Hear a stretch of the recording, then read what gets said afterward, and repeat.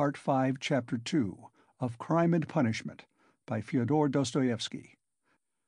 It would be difficult to explain exactly what could have originated the idea of that senseless dinner in Katerina Ivanovna's disordered brain. Nearly 10 of the 20 rubles given by Raskolnikov for Marmeladov's funeral were wasted upon it.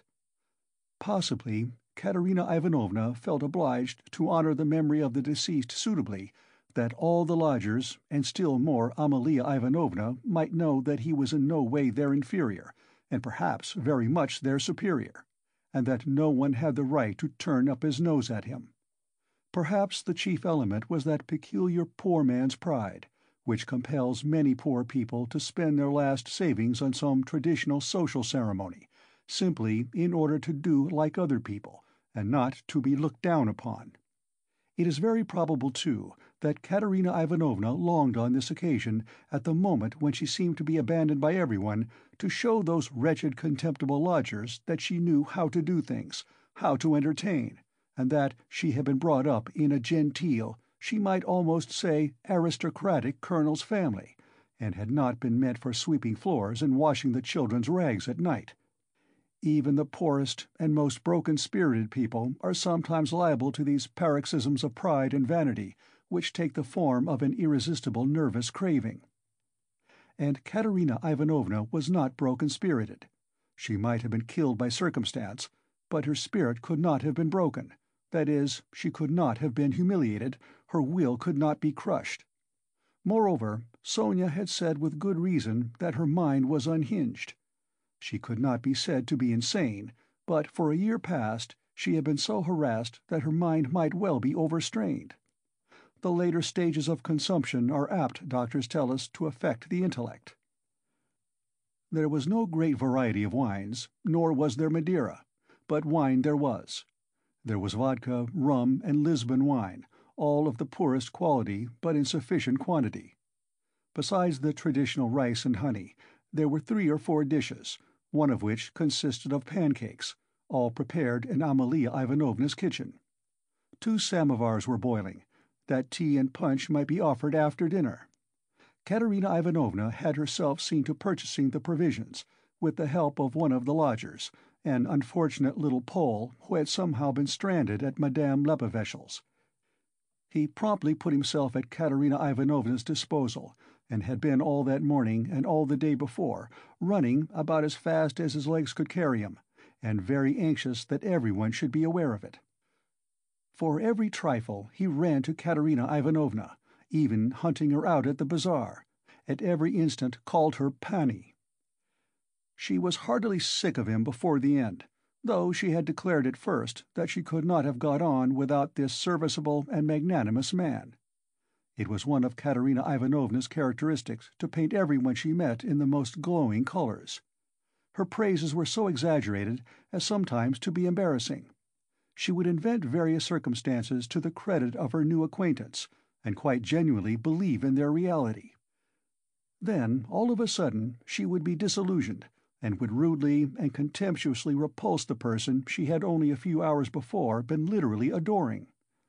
She was naturally of a gay, lively, and peace-loving disposition, but from continual failures and misfortunes she had come to desire so keenly that all should live in peace and joy and should not dare to break the peace, that the slightest jar, the smallest disaster, reduced her almost to frenzy, and she would pass in an instant from the brightest hopes and fancies to cursing her fate and raving, and knocking her head against the wall.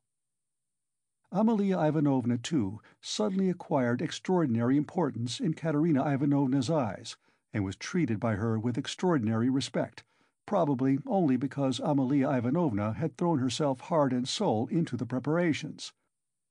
She had undertaken to lay the table, to provide the linen, crockery, etc., and to cook the dishes in her kitchen, and Katerina Ivanovna had left it all in her hands and gone herself to the cemetery. Everything had been well done. Even the tablecloth was nearly clean. The crockery, knives, forks, and glasses were, of course, of all shapes and patterns, lent by different lodgers, but the table was properly laid at the time fixed, and Amalia Ivanovna, feeling she had done her work well, had put on a black silk dress and a cap with new mourning ribbons, and met the returning party with some pride. This pride, though justifiable, displeased Katerina Ivanovna for some reason. As though the table could not have been laid except by Amalia Ivanovna! She disliked the cap with the new ribbons, too. Could she be stuck up, the stupid German, because she was a mistress of the house and had consented as a favor to help her poor lodgers? As a favor! Fancy that! Katerina Ivanovna's father, who had been a colonel and almost a governor, had sometimes had the table set for 40 persons, and then anyone like Amalia Ivanovna, or rather Ludwigovna, would not have been allowed into the kitchen. Katerina Ivanovna, however, put off expressing her feelings for the time, and contented herself with treating her coldly, though she decided inwardly that she would certainly have to put Amalia Ivanovna down and set her in her proper place, for goodness only knew what she was fancying herself. Katerina Ivanovna was irritated, too, by the fact that hardly any of the lodgers invited had come to the funeral, except the Pole, who had just managed to run into the cemetery, while to the memorial dinner the poorest and most insignificant of them had turned up, the wretched creatures, many of them not quite sober. The older and more respectable of them all, as if by common consent, stayed away. Pyotr Petrovitch Luzhin, for instance, who might be said to be the most respectable of all the lodgers, did not appear, though Katerina Ivanovna had the evening before told all the world, that is, Amalia Ivanovna, Polenka, Sonia, and the Pole, that he was the most generous, noble-hearted man with a large property and vast connections, who had been a friend of her first husband's and a guest in her father's house, and that he had promised to use all his influence to secure her a considerable pension. It must be noted that when Katerina Ivanovna exalted anyone's connections and fortune, it was without any ulterior motive, quite disinterestedly, for the mere pleasure of adding to the consequence of the person praised. Probably, taking his cue from Luzhin, that contemptible wretch Lebeziatnikov had not turned up either. What did he fancy himself? He was only asked out of kindness and because he was sharing the same room with Pyotr Petrovitch and was a friend of his, so that it would have been awkward not to invite him. Among those who failed to appear were the genteel lady and her old maidish daughter, who had only been lodgers in the house for the past fortnight, but had several times complained of the noise and uproar in Katerina Ivanovna's room, especially when Marmeladov had come back drunk. Katerina Ivanovna heard this from Amalia Ivanovna, who, quarreling with Katerina Ivanovna and threatening to turn the whole family out of doors, had shouted at her that they were not worth the foot of the honorable lodgers whom they were disturbing. Katerina Ivanovna determined now to invite this lady and her daughter, whose foot she was not worth, and who had turned away haughtily when she casually met them, so that they might know that she was more noble in her thoughts and feelings and did not harbor malice, and might see that she was not accustomed to her way of living. She had proposed to make this clear to them at dinner with allusions to her late father's governorship, and also at the same time to hint that it was exceedingly stupid of them to turn away on meeting her. The fat colonel-major, he was really a discharged officer of low rank, was also absent, but it appeared that he had been not himself for the last 2 days. The party consisted of the Pole, a wretched-looking clerk with a spotty face and a greasy coat, who had not a word to say for himself, and smelt abominably, a deaf and almost blind old man who had once been in the post-office, and who had been from immemorial ages maintained by someone at Amalia Ivanovna's. A retired clerk of the commissariat department came too. He was drunk, had a loud and most unseemly laugh, and only fancy, was without a waistcoat. One of the visitors sat straight down to the table without even greeting Katerina Ivanovna. Finally, one person having no suit appeared in his dressing-gown, but this was too much, and the efforts of Amalia Ivanovna and the Pole succeeded in removing him. The Pole brought with him, however, 2 other Poles who did not live at Amalia Ivanovna's, and whom no one had seen here before. All this irritated Katerina Ivanovna intensely. For whom had they made all these preparations, then? To make room for the visitors, the children had not even been laid for at the table, but the two little ones were sitting on a bench in the furthest corner with their dinner laid on a box, while Polenka, as a big girl, had to look after them, feed them, and keep their noses wiped like well-bred children's. Katerina Ivanovna, in fact, could hardly help meeting her guests with increased dignity, and even haughtiness. She stared at some of them with special severity, and loftily invited them to take their seats. Rushing to the conclusion that Amalia Ivanovna must be responsible for those who were absent, she began treating her with extreme nonchalance, which the latter promptly observed and resented. Such a beginning was no good omen for the end. All were seated at last. Raskolnikov came in almost at the moment of their return from the cemetery. Katerina Ivanovna was greatly delighted to see him. In the first place, because he was the one educated visitor, and, as everyone knew, was in 2 years to take a professorship in the university. And secondly, because he immediately and respectfully apologized for having been unable to be at the funeral. She positively pounced upon him, and made him sit on her left hand. Amalia Ivanovna was on her right. In spite of her continual anxiety that the dishes should be passed round correctly and that everyone should taste them, in spite of the agonizing cough which interrupted her every minute, and seemed to have grown worse during the last few days, she hastened to pour out in a half-whisper to Raskolnikov all her suppressed feelings and her just indignation at the failure of the dinner, interspersing her remarks with lively and uncontrollable laughter at the expense of her visitors, and especially of her landlady. "It's all that cuckoo's fault. You know whom I mean? Her. Katerina Ivanovna nodded towards the landlady.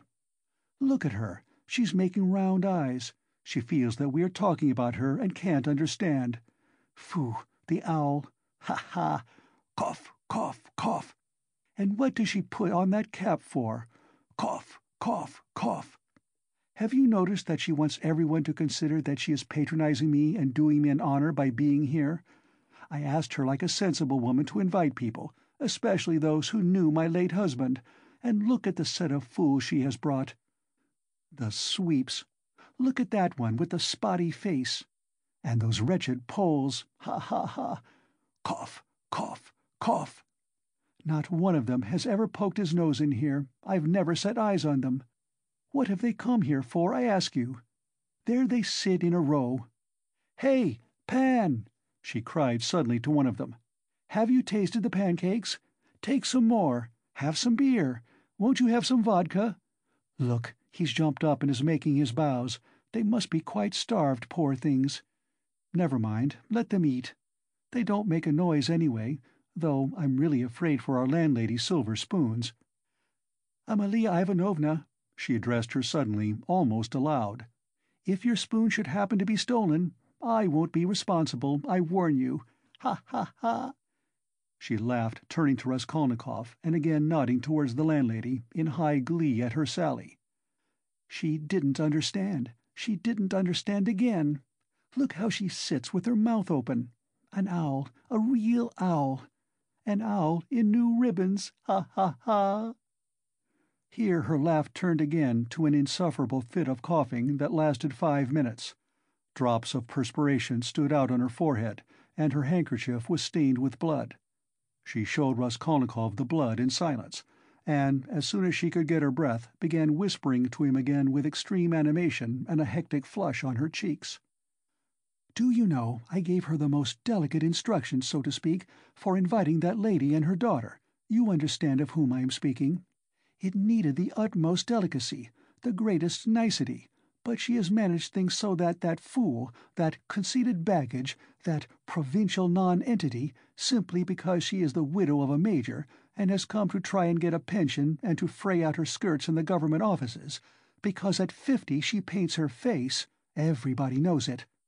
A creature like that did not think fit to come, and has not even answered the invitation, which the most ordinary good manners required. Can't understand why Pyotr Petrovitch has not come. But where's Sonia? Where has she gone? Ah, there she is at last. What is it, Sonia? Where have you been? It's odd that even at your father's funeral you should be so unpunctual. Rodion Romanovitch, make room for her beside you. That's your place, Sonia. Take what you like. Have some of the cold entree with jelly, that's the best. They'll bring the pancakes directly. Have they given the children some? Polenka, have you got everything? Cough, cough, cough. That's all right. Be a good girl, Lida, and Kolya, don't fidget with your feet. Sit like a little gentleman. What are you saying, Sonia?" Sonia hastened to give her Pyotr Petrovitch's apologies, trying to speak loud enough for everyone to hear and carefully choosing the most respectful phrases which she attributed to Pyotr Petrovitch. She added that Pyotr Petrovitch had particularly told her to say that, as soon as he possibly could, he would come immediately to discuss business alone with her, and to consider what could be done for her, etc., etc. Sonia knew that this would comfort Katerina Ivanovna, would flatter her and gratify her pride. She sat down beside Raskolnikov. She made him a hurried bow, glancing curiously at him. But for the rest of the time she seemed to avoid looking at him or speaking to him. She seemed absent-minded, though she kept looking at Katerina Ivanovna, trying to please her. Neither she nor Katerina Ivanovna had been able to get mourning. Sonia was wearing dark brown, and Katerina Ivanovna had on her only dress, a dark striped cotton one. The message from Pyotr Petrovitch was very successful. Listening to Sonia with dignity, Katerina Ivanovna inquired with equal dignity how Pyotr Petrovitch was, then at once whispered almost aloud to Raskolnikov that it certainly would have been strange for a man of Pyotr Petrovitch's position and standing to find himself in such extraordinary company, in spite of his devotion to her family and his old friendship with her father. "That's why I'm so grateful to you, Rodion Romanovitch, that you have not disdained my hospitality even in such surroundings," she added almost aloud. "But I am sure that it was only your special affection for my poor husband that has made you keep your promise." Then once more with pride and dignity she scanned her visitors, and suddenly inquired aloud across the table of the deaf man, "Wouldn't he have some more meat? And had he been given some wine?" The old man made no answer, and for a long while could not understand what he was asked, though his neighbors amused themselves by poking and shaking him. He simply gazed about him with his mouth open, which only increased the general mirth. "What an imbecile! Look, look! Why was he brought? But as to Pyotr Petrovitch, I always had confidence in him," Katerina Ivanovna continued.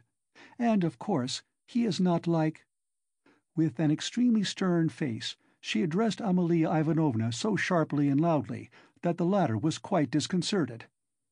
"Not like your dressed-up draggle-tails, whom my father would not have taken as cooks into his kitchen, and my late husband would have done them honor if he had invited them in the goodness of his heart." "Yes, he was fond of drink, he was fond of it, he did drink," cried the commissariat clerk, gulping down his 12th glass of vodka. "My late husband certainly had that weakness, and everyone knows it." Katerina Ivanovna attacked him at once. "But he was a kind and honorable man, who loved and respected his family. The worst of it was his good nature made him trust all sorts of disreputable people, and he drank with fellows who were not worth the sole of his shoe. Would you believe it, Rodion Romanovitch, they found a gingerbread cock in his pocket. He was dead drunk, but he did not forget the children." "A cock? Did you say a cock?" shouted the commissariat clerk. Katerina Ivanovna did not vouchsafe a reply. She sighed, lost in thought. "No doubt you think, like everyone, that I was too severe with him," she went on, addressing Raskolnikov. "But that's not so.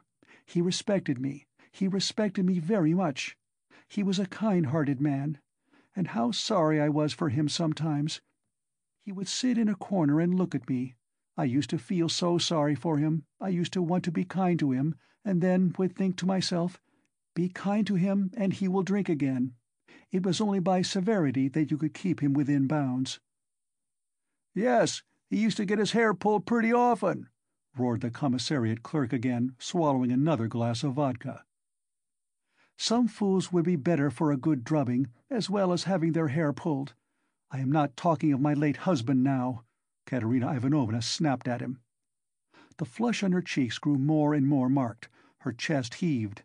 In another minute she would have been ready to make a scene. Many of the visitors were sniggering, evidently delighted. They began poking the commissariat clerk and whispering something to him. They were evidently trying to egg him on. "Allow me to ask what you were alluding to," began the clerk. "That is to say, about whom, did you say just now? But I don't care. That's nonsense. Widow, I forgive you. Pass." And he took another drink of vodka. Raskolnikov sat in silence, listening with disgust. He only ate from politeness, just tasting the food that Katerina Ivanovna was continually putting on his plate, to avoid hurting her feelings. He watched Sonia intently, but Sonia became more and more anxious and distressed. She too foresaw that the dinner would not end peaceably, and saw with terror Katerina Ivanovna's growing irritation. She knew that she, Sonia, was the chief reason for the genteel lady's contemptuous treatment of Katerina Ivanovna's invitation. She had heard from Amalia Ivanovna that the mother was positively offended at the invitation, and had asked the question, how could she let her daughter sit down beside that young person? Sonia had a feeling that Katerina Ivanovna had already heard this, and an insult to Sonia meant more to Katerina Ivanovna than an insult to herself, her children, or her father. Sonia knew that Katerina Ivanovna would not be satisfied now, till she had shown those draggletails that they were both. To make matters worse, someone passed Sonia, from the other end of the table, a plate with 2 hearts pierced with an arrow, cut out of black bread. Katerina Ivanovna flushed crimson, and at once said aloud across the table that the man who sent it was a drunken ass. Amalia Ivanovna was foreseeing something amiss, and at the same time deeply wounded by Katerina Ivanovna's haughtiness, and to restore the good humour of the company and raise herself in their esteem, she began, apropos of nothing, telling a story about an acquaintance of hers, Karl from the chemist's, who was driving one night in a cab, and that the cabman wanted to kill, and Karl very much begged him not to kill, and wept and clasped hands, and frightened and from fear pierced his heart. Though Katerina Ivanovna smiled, she observed at once that Amalia Ivanovna ought not to tell anecdotes in Russian. The latter was still more offended, and she retorted that Vater aus Berlin was a very important man, and always went with his hands in pockets. Katerina Ivanovna could not restrain herself, and laughed so much that Amalia Ivanovna lost patience and could scarcely control herself. "Listen to the owl," Katerina Ivanovna whispered at once, her good humour almost restored. "She meant to say he kept his hands in his pockets, but she said he put his hands in people's pockets. Cough, cough. And have you noticed, Rodion Romanovitch, that all these Petersburg foreigners, the Germans especially, are all stupider than we? Can you fancy any one of us telling how Karl from the chemist's pierced his heart from fear, and that the idiot, instead of punishing the cabman, clasped his hands and wept and much begged? Ah, the fool! And you know she fancies it's very touching, and does not suspect how stupid she is. To my thinking, that drunken commissariat clerk is a great deal cleverer. Anyone can see that he has addled his brains with drink. But you know, these foreigners are always so well behaved and serious. Look how she sits glaring. She is angry, ha! Cough, cough, cough." Regaining her good humour, Katerina Ivanovna began at once telling Raskolnikov that when she had obtained her pension, she intended to open a school for the daughters of gentlemen in her native town, T. This was the first time she had spoken to him of the project, and she launched out into the most alluring details. It suddenly appeared that Katerina Ivanovna had in her hands the very certificate of honour of which Marmeladov had spoken to Raskolnikov in the tavern, when he told him that Katerina Ivanovna, his wife, had danced the Chaul dance before the governor and other great personages on leaving school. This certificate of honour was obviously intended now to prove Katerina Ivanovna's right to open a boarding school, but she had armed herself with it chiefly with the object of overwhelming those 2 stuck-up draggletails if they came to the dinner, and proving incontestably that Katerina Ivanovna was of the most noble, she might even say aristocratic family, a colonel's daughter, and was far superior to certain adventuresses who have been so much to the fore of late. The certificate of honour immediately passed into the hands of the drunken guests, and Katerina Ivanovna did not try to retain it, for it actually contained the statement en toutes lettres that her father was of the rank of a major, and also a companion of an order, so that she really was almost the daughter of a colonel. Warming up, Katerina Ivanovna proceeded to enlarge on the peaceful and happy life they would lead in T, on the gymnasium teachers whom she would engage to give lessons in her boarding school, one a most respectable old Frenchman, one Mangot, who had taught Katerina Ivanovna herself in old days and was still living in T, and would no doubt teach in her school on moderate terms. Next she spoke of Sonia, who would go with her to T, and help her in all her plans. At this someone at the further end of the table gave a sudden guffaw. Though Katerina Ivanovna tried to appear to be disdainfully unaware of it, she raised her voice and began at once speaking with conviction of Sonia's undoubted ability to assist her, of her greatness, patience, devotion, generosity, and good education, tapping Sonia on the cheek and kissing her warmly twice.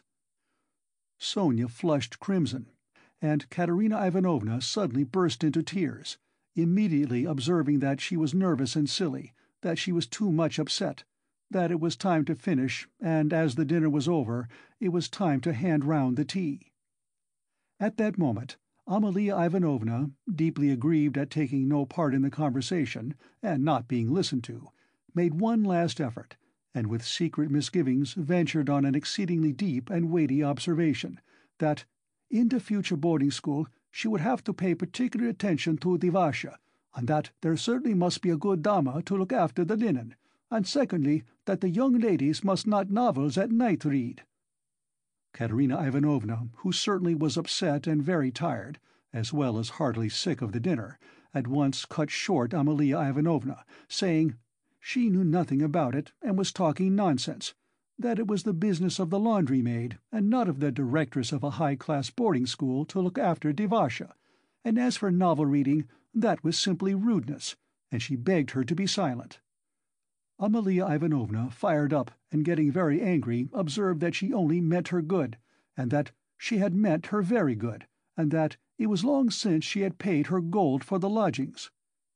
Katerina Ivanovna at once set her down, saying that it was a lie to say she wished her good, because only yesterday, when her dead husband was lying on the table, she had worried her about the lodgings.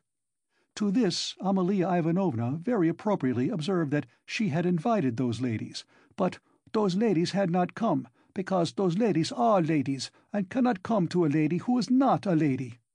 Katerina Ivanovna at once pointed out to her that as she was a slut, she could not judge what made one really a lady. Amalia Ivanovna at once declared that her Vater aus Berlin was a very, very important man, and both hands in pockets went, and always used to say, "Poof, poof," and she leapt up from the table to represent her father, sticking her hands in her pockets, puffing her cheeks, and uttering vague sounds resembling "poof, poof," amid loud laughter from all the lodgers, who purposely encouraged Amalia Ivanovna, hoping for a fight.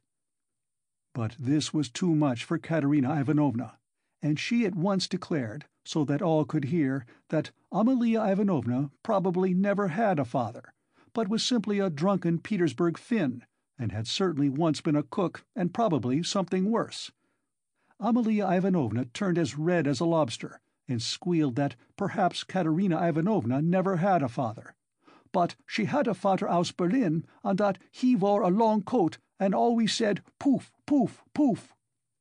Katerina Ivanovna observed contemptuously that all knew what her family was, and that on that very certificate of honor it was stated in print that her father was a colonel, while Amalia Ivanovna's father, if she really had one, was probably some Finnish milkman, but that probably she never had a father at all, since it was still uncertain whether her name was Amalia Ivanovna or Amalia Ludwigovna. At this Amalia Ivanovna lashed to fury, struck the table with her fist, and shrieked that she was Amalia Ivanovna and not Ludwigovna, that her father was named Johann, and that he was a burgomeister, and that Katerina Ivanovna's father was quite never a burgomeister. Katerina Ivanovna rose from her chair, and with a stern and apparently calm voice, though she was pale and her chest was heaving, observed that if she dared for one moment to set her contemptible wretch of a father on a level with her papa, She, Katerina Ivanovna, would tear her cap off her head and trample it underfoot. Amalia Ivanovna ran about the room, shouting at the top of her voice that she was mistress of the house, and that Katerina Ivanovna should leave the lodgings that minute. Then she rushed for some reason to collect the silver spoons from the table. There was a great outcry and uproar. The children began crying. Sonia ran to restrain Katerina Ivanovna. But when Amalia Ivanovna shouted something about the yellow ticket, Katerina Ivanovna pushed Sonia away and rushed at the landlady to carry out her threat. At that minute the door opened, and Pyotr Petrovitch Luzhin appeared on the threshold. He stood scanning the party with severe and vigilant eyes. Katerina Ivanovna rushed to him. End of Part 5, Chapter 2.